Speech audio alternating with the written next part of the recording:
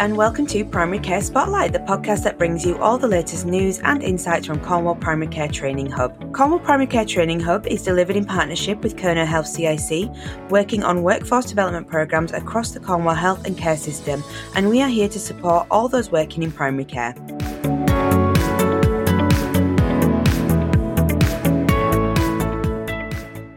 Is it correct that rates of C. difficile are quite high currently? Yes, rates of C. diff are increasing nationally. They are particularly high in Cornwall.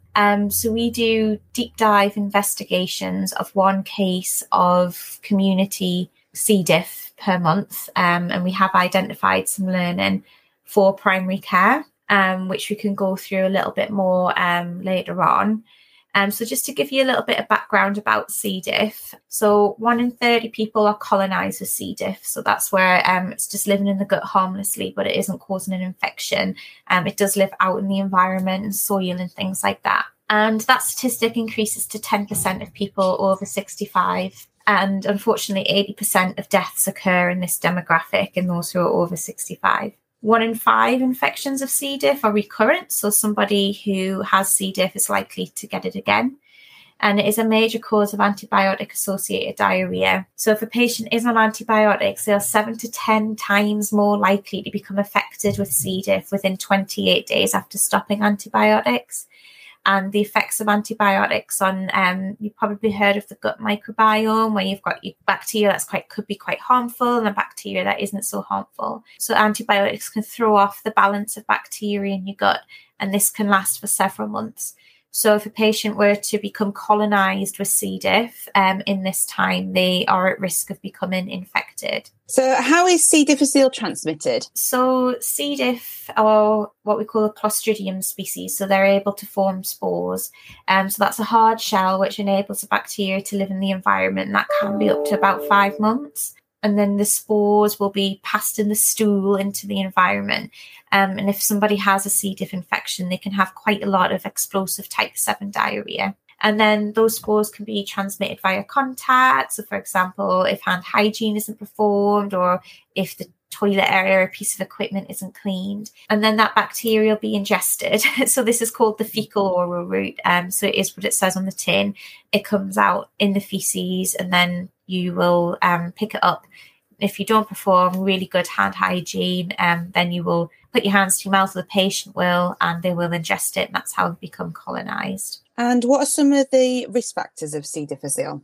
So some of the risk factors, like I said, 10% of people in the over 65 age group will be colonised. So that's over the age of 65 is a risk factor.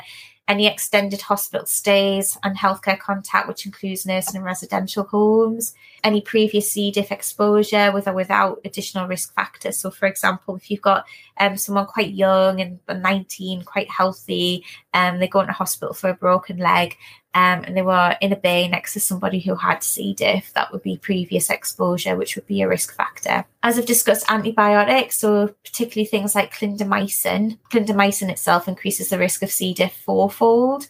But any antibiotics can affect that microbiome and increase your risk of C. diff. Also, if you've got any comorbidities, particularly a history of gastrointestinal surgery or disease, if you use anything that suppresses the immune system, like immunosuppressants or even steroids, laxative use can be a risk factor as well for its effect on the gut. And also proton pump inhibitors, things like omeprazole, lansoprazole. And obviously, if you've had C. diff colonised and you've got previous or a previous infection, then that is a risk factor for getting it again. So if somebody has had C. diff, what are some of the complications of that? So the complications of C. diff would be things like diarrhoea, which can lead to dehydration. You can also get abdominal pain and nausea or symptoms of C. diff, and obviously pyrexia. But the more concerning complications would be things like colitis. There's a specific type of colitis associated with C. diff called pseudomembranous colitis, where the bowel gets incredibly inflamed and full of pustules. It's very painful, and that can lead to toxic megacolon, so where the colon gets ginormous, perforated colon, sepsis and death. There have been, unfortunately, quite a few deaths associated with C. diff. So how is C. difficile treated then? So there is nice guidance on C. diff antimicrobial prescribing, but in addition to that, there are other things that we need to be looking out for. And so because they've got the diarrhea and perhaps nausea, just making sure that the patient's adequately hydrated with good nutrition. From a prescribing perspective, making sure that any antibiotics that the patient's on are reviewed and changed if necessary and stopped if they can. If you've got any queries about antimicrobial prescribing with C. diff, please get in touch with your local consultant microbiologist and they'll be happy to go through that patient's presentation and recommend. You should also be reviewing any laxatives they're on and stopping them, reviewing PPIs. Often PPIs can't be stopped if they're on other medications where you need to be on a PPI, but it's good to review. And also steroids and immunosuppressants to see if there are any adjustments there. We often see a lot of prescribing of anti-motility drugs. I will say that it is contraindicated if there's suspected or confirmed acute C. diff because it can stop clearance of the gut. So if they are on any loperamide or anything like that, making sure that's reviewed. And making sure if they do come into the practice that you do have adequate infection prevention and control precautions. The ultimate treatment for C. diff, some people do just keep getting it again and again, and antimicrobial therapy doesn't seem to work. So there is something called fecal transplantation, which is, again, what it says on the tin, which is where you get some feces, which is donated often by either a family member or someone who works in the hospital. It goes through rigorous tests to make sure that it is safe. And also that it's got the right amount of the balance of bacteria that they want to be transplanted into that patient's gut. And it can be really effective. It's got some really good outcomes for people with recurrent C. diff. But that is a last case scenario, a treatment option. I will also say for anybody treating C. diff, just to be really mindful of assessing the severity of C. diff, because that will inform what antibiotic or other actions to take. So this C. diff is either mild, moderate, severe, or life-threatening, and that is all within the NICE guidance. And it's usually to do with how many stools they're having a day, their white cell count, or if it gets more severe and life-threatening, stools will be less reliable indicator because they might not be having any if they've got an ileus or toxic megacolon, something like that. So just to read that NICE guidance when treating C. diff and making sure that the actions and prescribing are done appropriately. And how do we screen for C. difficile? So this is where it can get quite complex for people to understand, and different labs have different ways of testing. So I'll just go through all of the different tests that might be done if you do send a stool sample and you want to test for C. diff, because that's what you're suspecting. So there's an enzyme that's produced in abundance by C. diff called glutamate dehydrogenase. So that's shortened to GDH. And this is basically a rapid test that you're looking for when you're testing for this enzyme, kind of like your LFDs, but just for GDH. And if that's positive, it indicates that C. diff's in the gut. But at this point, you're not really sure whether you just colonized with C. diff or you're infected with C. diff.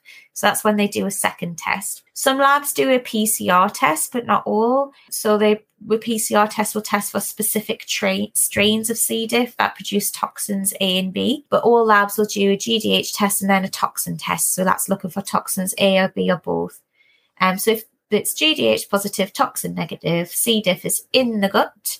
So that is something to be mindful, not only for your infection control precautions, but thinking, all right, it's in the gut, that patient is at risk of developing a C. diff infection. But if it's toxin negative, it means that C. diff's not currently causing an active infection.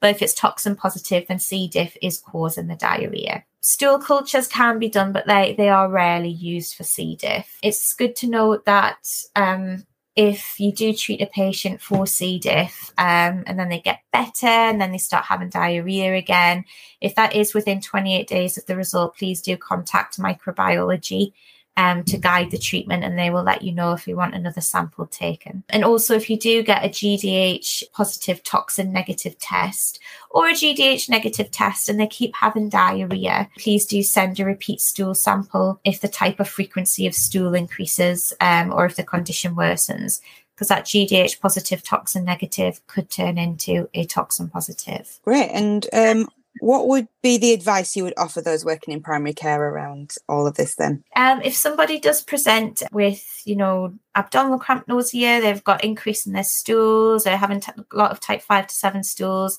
and you are suspecting that it could be C. diff, send a sample straight away. Sending that sample, making sure that they're on the right treatment is one of the best things you can do. Some of the investigations that we've done in primary care, we've seen patients that have gone 12 weeks without having a stool sample sent. Often they've got other comorbidities which could have explained for it, which is fine. But if a stool sample had been sent earlier, the patient may have not ended up in hospital, could have been treated more timely and felt better earlier. We do see a lot of anti-motility drugs like loperamide being prescribed. Again, if you are suspecting that it could be C. diff, don't prescribe loperamide because it can stop that clearance of C. diff. And antimicrobial prescribing as well, making sure that you are prescribing the first line treatment for any clinical signs of infection.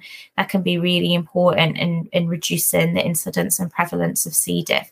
So often when we do deep dives, we see areas where antimicrobial stewardship can be improved. And that's not just primary care, it's acute care as well. It's across the board. But that is one of the best things we can do to reduce C. diff. So there are obviously alternative infective causes of diarrhea. You'll have, you could have Shigella, you could have rotavirus, anything like that. But if you send off a stool specimen, they will do a culture as well, which will come back in about 5 days and let you know if there's something else causing diarrhea. And we have seen cases of co-infections where someone's had C. diff and they've also been infected with a parasite called Giardia. So again, these more complex to manage patients, please do get in touch with microbiology and they will be able to help you. And of course, there are alternative non-infective causes of diarrhea, so it can be really hard to assess, but please do send a stool sample if you suspect it could be infective. There is a SITE algorithm, which is in the C. diff national guidance, which stands for suspect, isolate, gloves and apron, hand hygiene and test.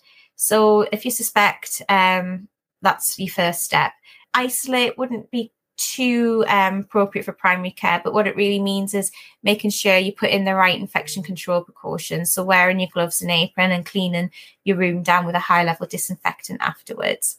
Hand hygiene. So C. diff isn't killed by alcohol gel because it's a spore. So you do need to be washing your hands with soap and water.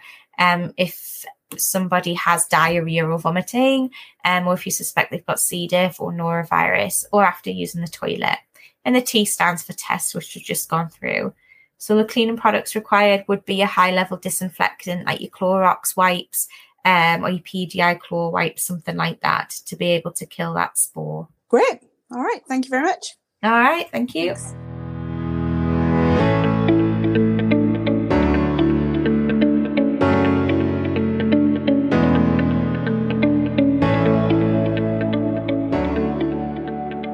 That's all today from Primary Care Spotlight. Thank you for listening and I look forward to you joining me again soon.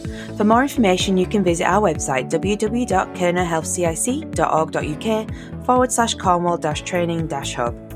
You can also follow us on Twitter @Cornwall_TH and on Facebook @Cornwall Training Hub. To speak to the Training Hub team about how we can help your practice or career, please contact us at kernerhealthcic.workforce@nhs.net. If you have content ideas or would be interested in being interviewed for the podcast, please do get in touch. Bye for now.